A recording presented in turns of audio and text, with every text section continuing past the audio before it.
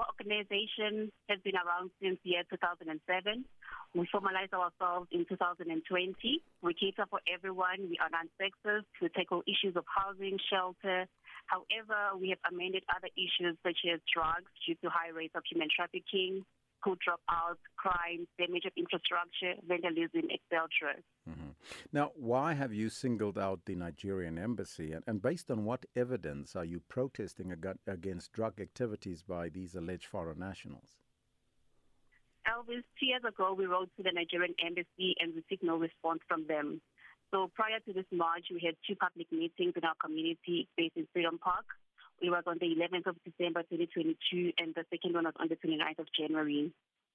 So we engaged with different political parties, councillors, those directly and indirectly affected by drugs and Nyawupe, and we still continue holding block meetings.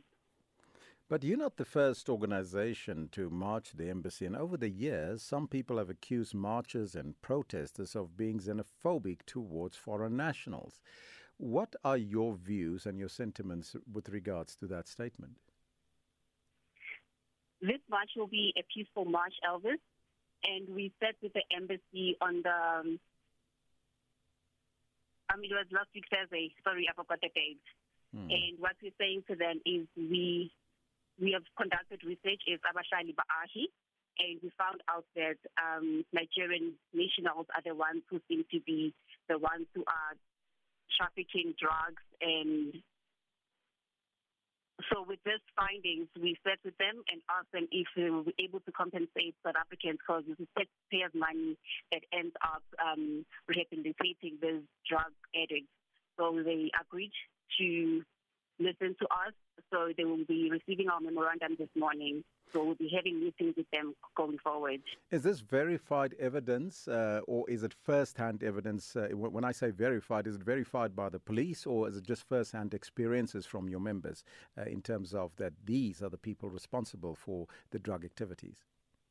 It's first-hand, Elvis. Now, you're expected to hand over a memorandum to the Nigerian embassy. What are those list of demands? What must they do? Basically, we're asking them to open a rehabilitation center in Freedom Park. So that is what we sat down and spoke to them last week. And they also gave us tasks to come and do in our community, such as conducting